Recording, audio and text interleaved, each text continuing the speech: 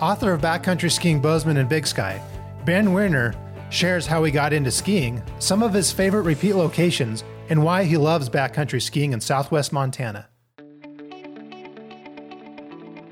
I just been passionate about backcountry skiing skiing for a long time. Interestingly enough, I come from a ski family. So like my dad and my grandpa toured in like the Haute Route in Europe in the, I don't know, like 60s and 70s. And it was kind of before backcountry was really a thing. And so I grew up just downhill skiing.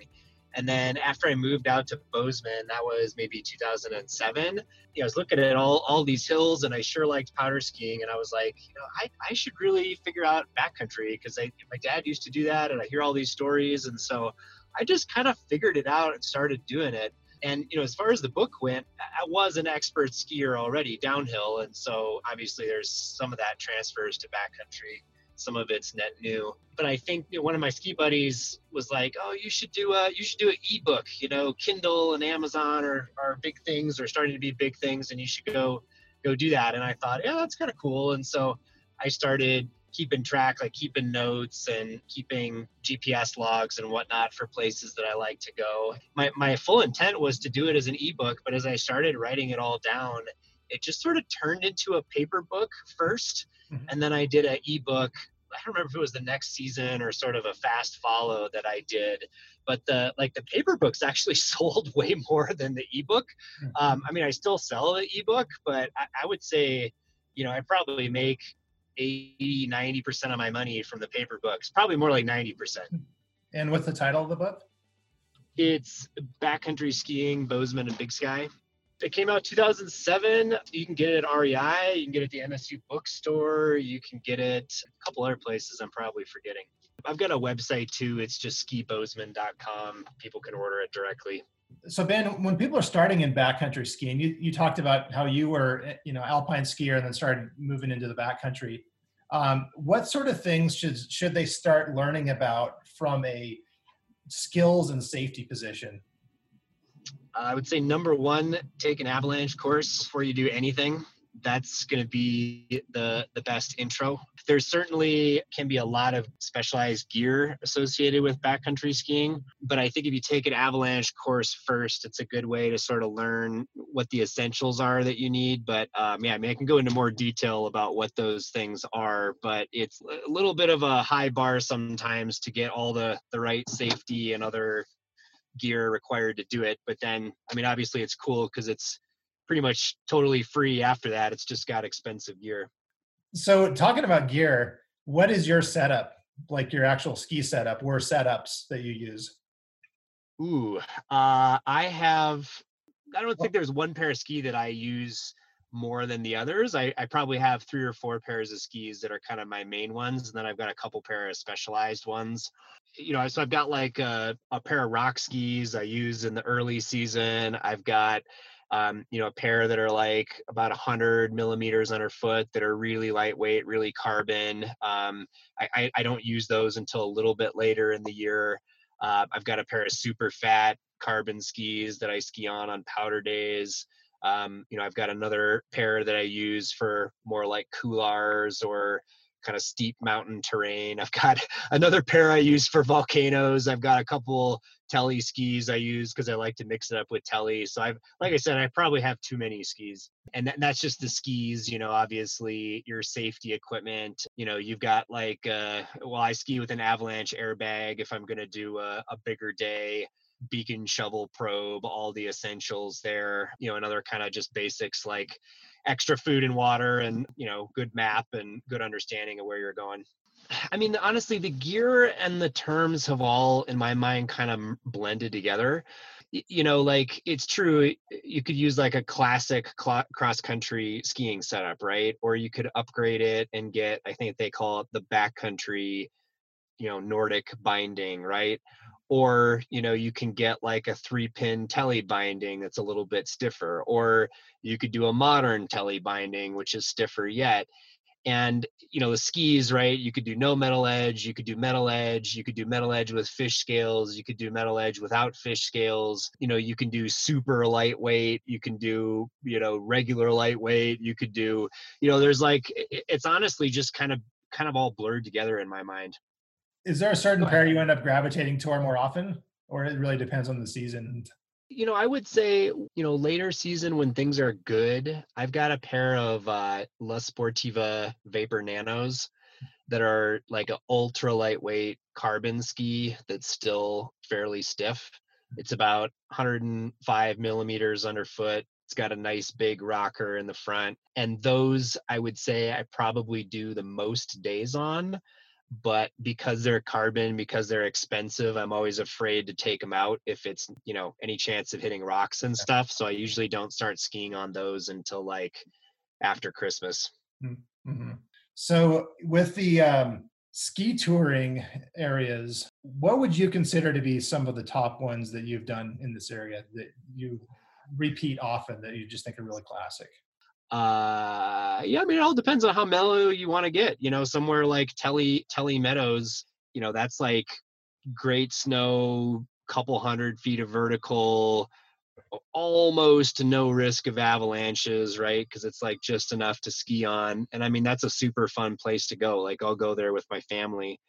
Somewhere like a Goose Creek is a great early morning ski lap, like before work or after work, or just to kind of go stretch your legs. That one's starting to get a little busy, but it's a good place. It's got good terrain. I mean, I guess some other ones I kind of look at in that category would be like Lick Creek, Yeah. uh, History Rock. History is a little bit more like you're getting into a little bit of avalanche terrain in History Rock, but Lick Creek is real safe. I mean, Goose is real safe. Telly's real safe. Okay. And then any up in the Bridgers you like to do, like more kind of week in, week out? Bridger access is a little harder in the Bridgers. So there's some kind of bigger things there, but there's not great meadow access in the Bridgers. Yeah. In terms of different like peaks to ski, like you're looking at peak objectives, what are some of your favorites in the area for that? Ooh, so that's a good one. I mean, I would say Blackmore is on that list. Well, you probably pick one, either Highlight or Blackmore. I mean, they're both awesome, and pretty classic. And then, something honestly, I would even put Mount Ellis in that category. Like, it's not full on mountaineering, but the reality is, I mean, you're skiing a great big avalanche path there. And so even though it's not like there's big cliffs and things, you definitely have to be on your game. I mean, I kind of think of that one as more of a peak.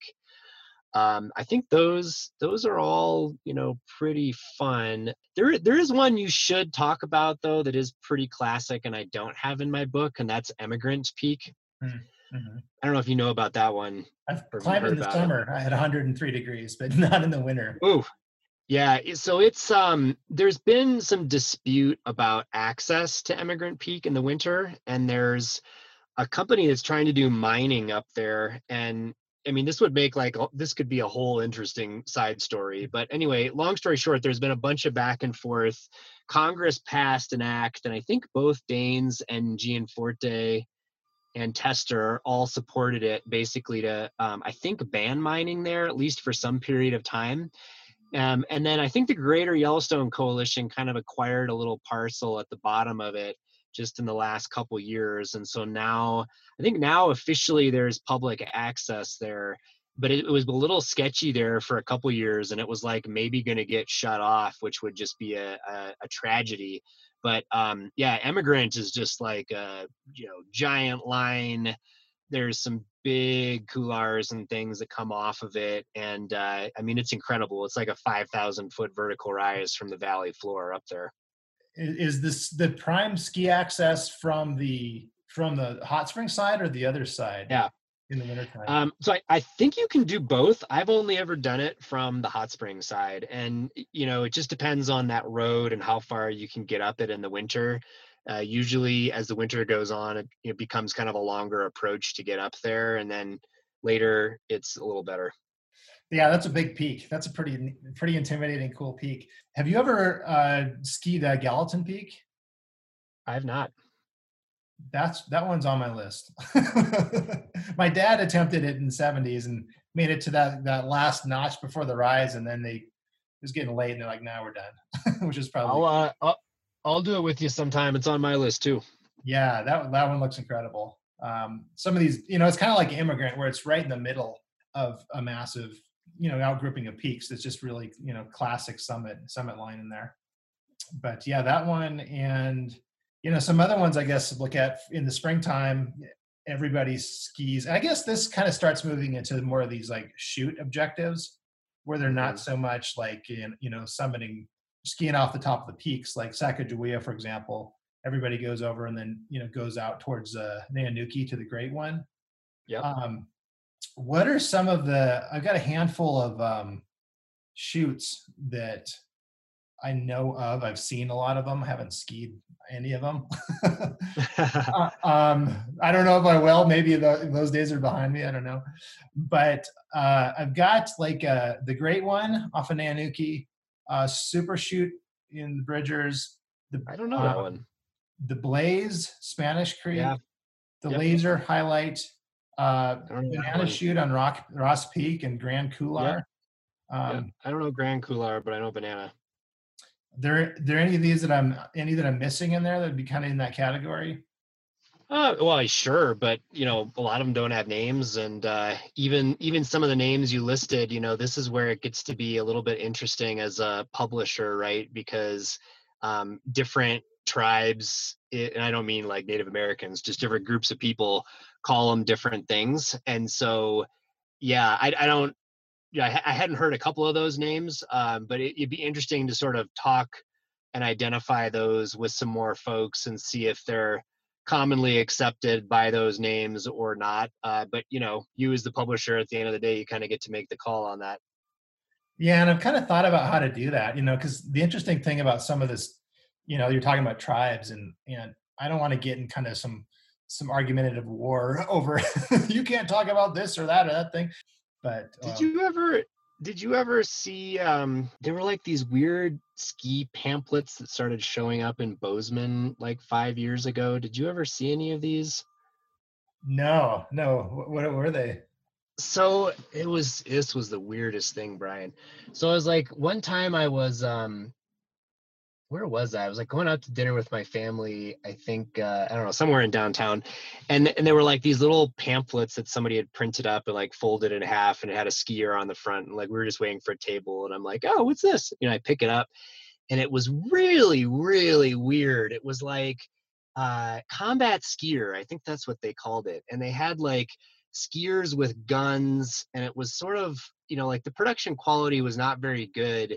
And then you'd fold through it, and they were like, an alien graphically raping a yurt owner, like a backcountry skiing yurt owner, and the next page talking about how like backcountry bloggers are going to be hanged in Montana, and like the next page is calling out like the Gallatin Forest, like the Abbey Center folks, and basically talking about how, I don't remember what, like they're all idiots, and they're giving away secrets and selling out to corporate America.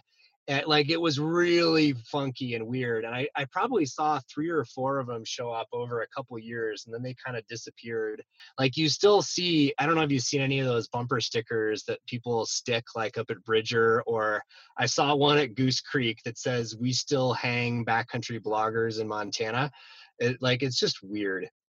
These are federal lands. Like, these are, we are all public landowners. They belong to all of us. And I take an issue to somebody who says, well, gosh, I moved to Bozeman in this year. I skied at this place. This one is mine. Anyone else who comes here after me doesn't deserve it. That's that's a really broken worldview. I think, a much better way to look at it is like, look, there's a fuck ton of skiing around Bozeman and in Southwest Montana. And, if you don't want to be around the crowds, then go pick up a map and go find somewhere to ski. Like, there are tons of places to ski. I certainly didn't catalog them in my book. There's no way you could possibly catalog them in something you publish. Like, there will always be secret stashes. And so, I don't know, people need to get over it. The more people know about it, the more we can vote and support making sure that access is protected. And then ultimately, those are more places for everybody to go ski. Use a book or use a social media post as inspiration, but then like go out there and pick up your head and look around, and like there's all kinds of places you can go. You don't have to go the way that some author has published and told you should go that way, right? Like, go find your own course. Don't just be a cow in a herd that's all going the same direction. Yeah, I think people don't often think about using your public lands and that you actually have permission to do it. Yeah. Like, you don't have to be like guided with some big group or have like some certain formal expedition sort of thing. It's really about being responsible and having the skills, but then having a spirit of exploration, I think. Yeah, for sure. Are there things that you've updated in your book or things that have changed since you initially published it? Well, yeah, I mean, to some extent. I published the first edition 10 years ago. I did the second edition about, I don't know, 3 or 4 years ago, and I'm going to do the 10-year edition this coming year. So, I mean, I would say that they've changed. I mean, certainly we have more people now than we used to.